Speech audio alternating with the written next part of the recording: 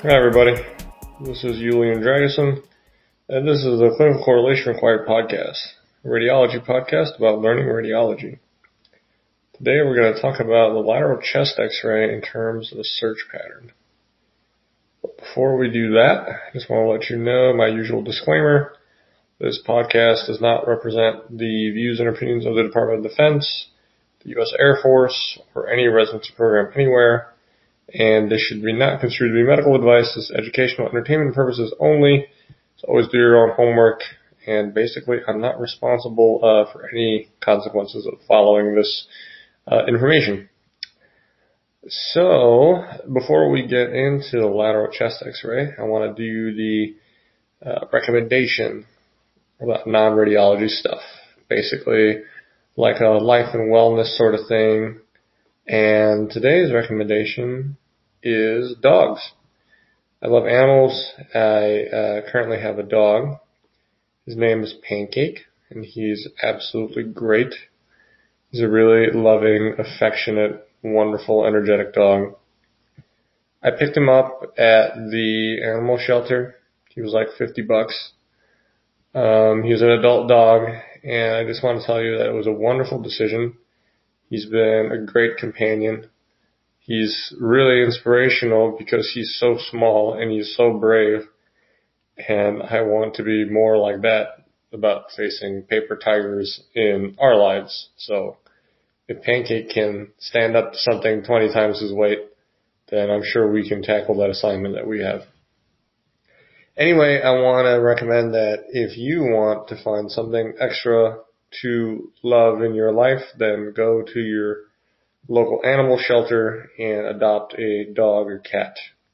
It's really great.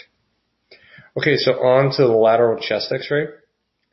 So by convention, lateral chest x-rays are shot with the person's left side facing the actual film or the place where the radiation will reach the cassette, essentially, and then the person's right side faces the x-ray tube or generator. And this is to reduce magnification on heart, so you get better details. If you remember, the closer you bring something to the place where the film is, the less magnification and the more correct representation of the actual size of the thing that you're imaging is. So you want to keep the heart close to the cassette. And so other stuff on the person's right side is going to look extra large and magnified. Specifically, on the lateral, you're going to see the right ribs and the scapula. They're going to look extra big. And they're also going to be posterior. They're going to look like they're further back. That's one way you can kind of tell left ribs versus right ribs. So in general, what's the really good thing about a lateral chest x-ray? Number one, you can localize lesions that you see on the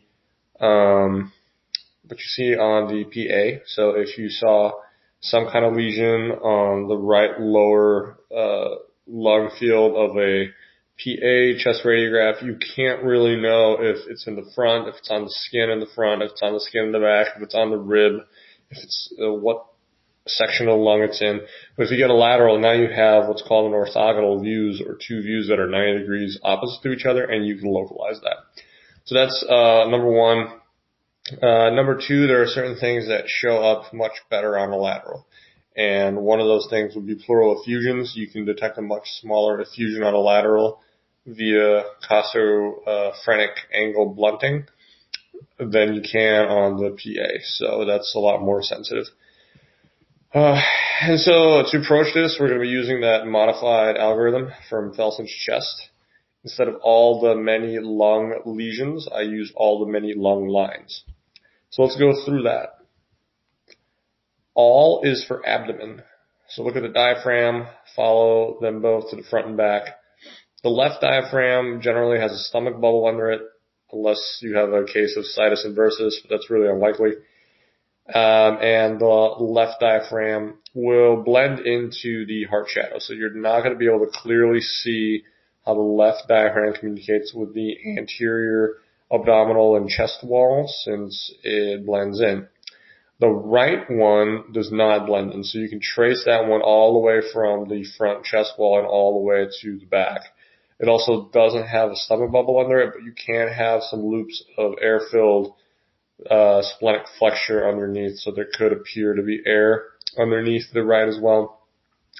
And then magnification does come into this, so the right side is magnified. It'll look a little bit larger than the left. It'll look like it's going further posterior. You should check both diaphragms and make sure they look nice and domed. Nice smooth dome on them, not peaking, and not have a huge discrepancy in the height difference of the left or right, although the right may look like it's a little higher up than the left. There shouldn't be a giant discrepancy between each one that might suggest that there's some atelectasis going on. And then, of course, very importantly, look at the costophrenic and the cardiophrenic angles on both the anterior and posterior of both diaphragms, and you're looking for them to be nice and sharp. You're looking so there isn't an infusion in there that might blunt them. So when they're blunt, it basically means that they don't make that nice triangle shape. That's how they should look. There should be a nice little triangle of air between the air density and the soft tissue density. You should be able to even see this in the front, where the heart shadow essentially overlies the anterior costophrenic angle, because they are not silhouetting for the right diaphragm. And so if you see that kind of disappear, that means there might be an effusion on the right side as well. And then, of course, check the abdomen for any kind of abnormalities, such as abdominal gas in a branching pattern that might suggest portal venous gas, or you're looking at any kind of abdominal wall abnormalities, such as like abnormal contour, staples, foreign bodies, trace any kind of NG tubes or anything that might be going down in there. Just look and take a good look and make sure there's nothing out of the ordinary or anything that you can't explain. So then we're going to go further on the algorithm. So all the is for thorax. Again, so trace all the musculoskeletal structures in the abdominal and chest wall, and the arms and spine, the scapula, the clavicles, the ribs. So the right ribs are going to be magnified here, and they're going to be more posterior compared to the left ribs. That's one of the ways you can tell them apart. The right scapula will also appear to be further posterior because of the magnification issue. Pay attention to the vertebral bodies. Here's where you're going to look for step-offs, compression fractures in old people. If it's a trauma series, definitely have a high index of suspicion of that. Look for loss of alignment. Look for compression behind the vertebral bodies, anything that could be interfering with the spinal canal. Look for loss of height. The vertebral bodies, as you go down from the cervical to the thoracic and lumbar area, they should get progressively darkened. There should be less attenuation.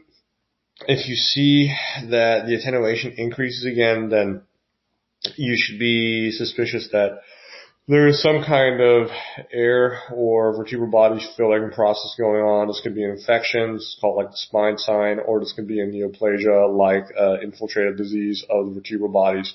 So it could be the lung, it could be the vertebral bodies, you can't really tell, but that shouldn't happen. They should get progressively darker, not lighter. Look again at essentially the corners of the film, because this is where you really miss stuff. So the vertebral and bony structures of the apices, as well as the arms, the scapula, the sternum.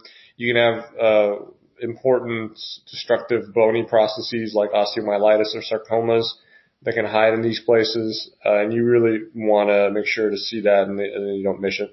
And again, trace every rib with your eyes from front to back as far as you can see, looking for loss of continuity, looking for calloused old fractures, looking for bony destructive processes.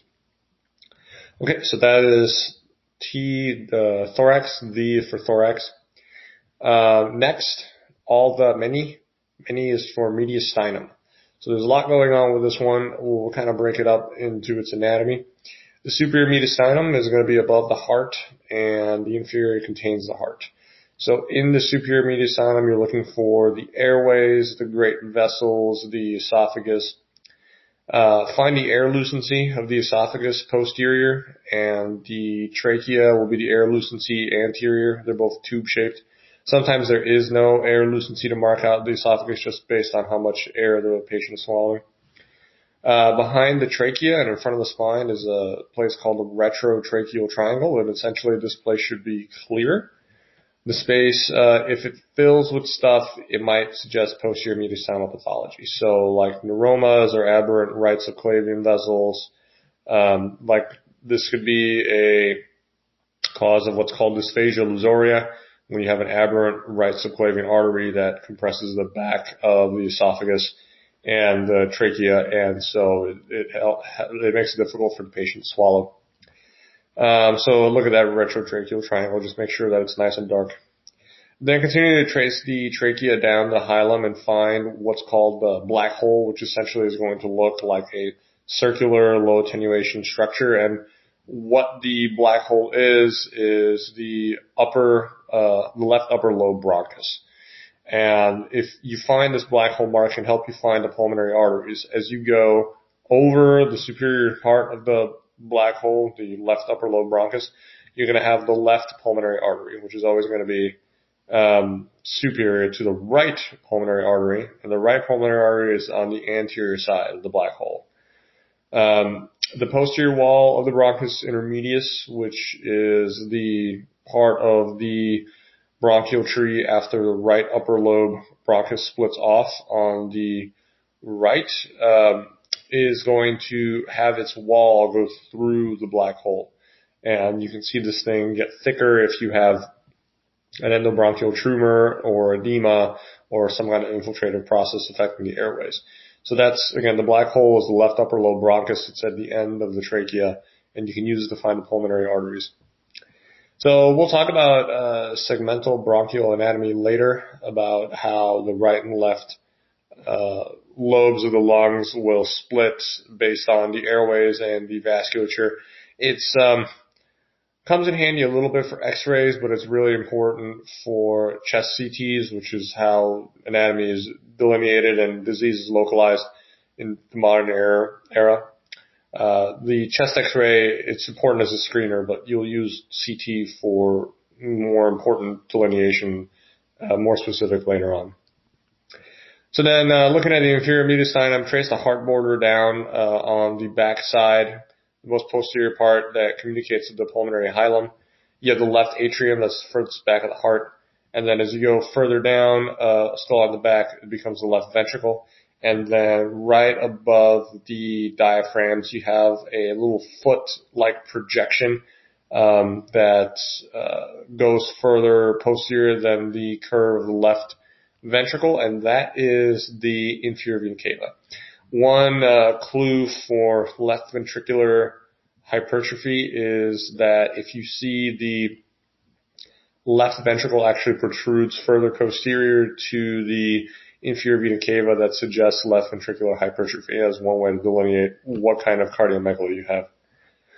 Moving on to the anterior side of the heart, the right ventricle should be separated from the sternum by the retrosternal clear space.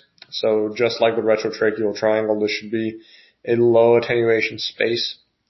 This space can be filled by tumors. So remember your 4 T's, terrible lymphoma, teratoma, thyroid tumors, and the fourth one escapes me. But also epicardial fat pads, pericardial cysts, and right ventricular enlargement can do this, and so can a Morgani hernia. The right ventricle communicates with the ascending aorta as far as its silhouette, of course not physiologically, which can be traced into the posterior mediastinum anterior to the vertebral bodies. And just check the aorta for any dilation, calcification, and that should be noted as evidence of possible disease. Also, as long as you're in the mediastinum, make sure that there is no air where there shouldn't be. You shouldn't see a lot of air in between the diaphragms of the heart that could suggest a pneumomediastinum or a pneumopericardium. The outline of the heart should not be so sharp that you think that there is an air interface between it and the lungs. And check to see that the mediastinum doesn't have air tracking up into the cervical region. Pneumomediastinum and pneumopericardium be a thing to consider. Okay, all the many lung lung is for lungs, of course. And on the lateral, it's a little difficult to compare lungs individually compared to the other. You kind of see them both superimposed on each other. But pay special attention to volume loss and the movement of the major and minor fissures, as this can suggest atelectasis. And then you can localize the atelectasis by the displacement of the fissures. We'll do another episode on how to do that, how to pick out atelectasis, on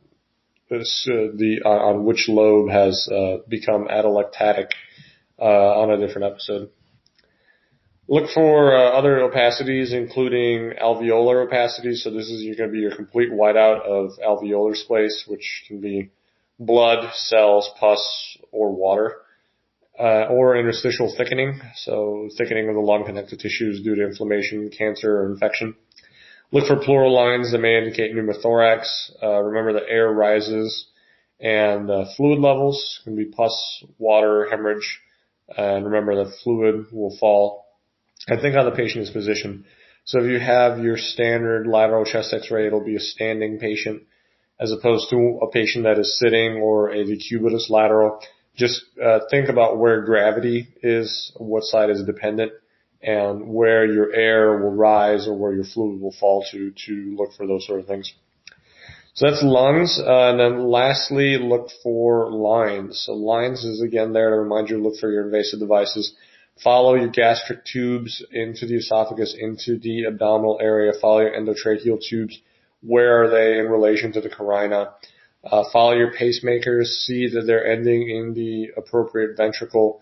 Follow your heart valves and essentially look to see, identify if they're mitral, aortic, pulmonic, or tricuspid. We'll do another episode on heart valves. That's a whole other bear. Look for your aortic balloon device. Make sure that it is inferior to the left subclavian vein. Look for your central lines. Make sure that they're ending in the SVC, right atrial area. Check to see any other kind of central lines that you may have. ECMO lines, are they in a reasonable place? Have they changed compared to your comparison films? Just take another look. Just make sure you can trace and explain every line that you can. Don't be hesitant to ask your referring clinician, or even see the patient if you have to. You don't want to miss something important like that. Okay, so thanks so much for listening. I appreciate your patience. I try to get these episodes out as soon as I have some time. If you like what you hear, leave a nice review on iTunes. I'd really appreciate that. I know it's a little difficult to see this podcast up. I had some difficulty downloading it. I'm not sure if that is the result of the host or if it just takes a while to become normal. But I appreciate you guys having your patience. Yeah, thanks so much for listening. I hope you guys have a great day.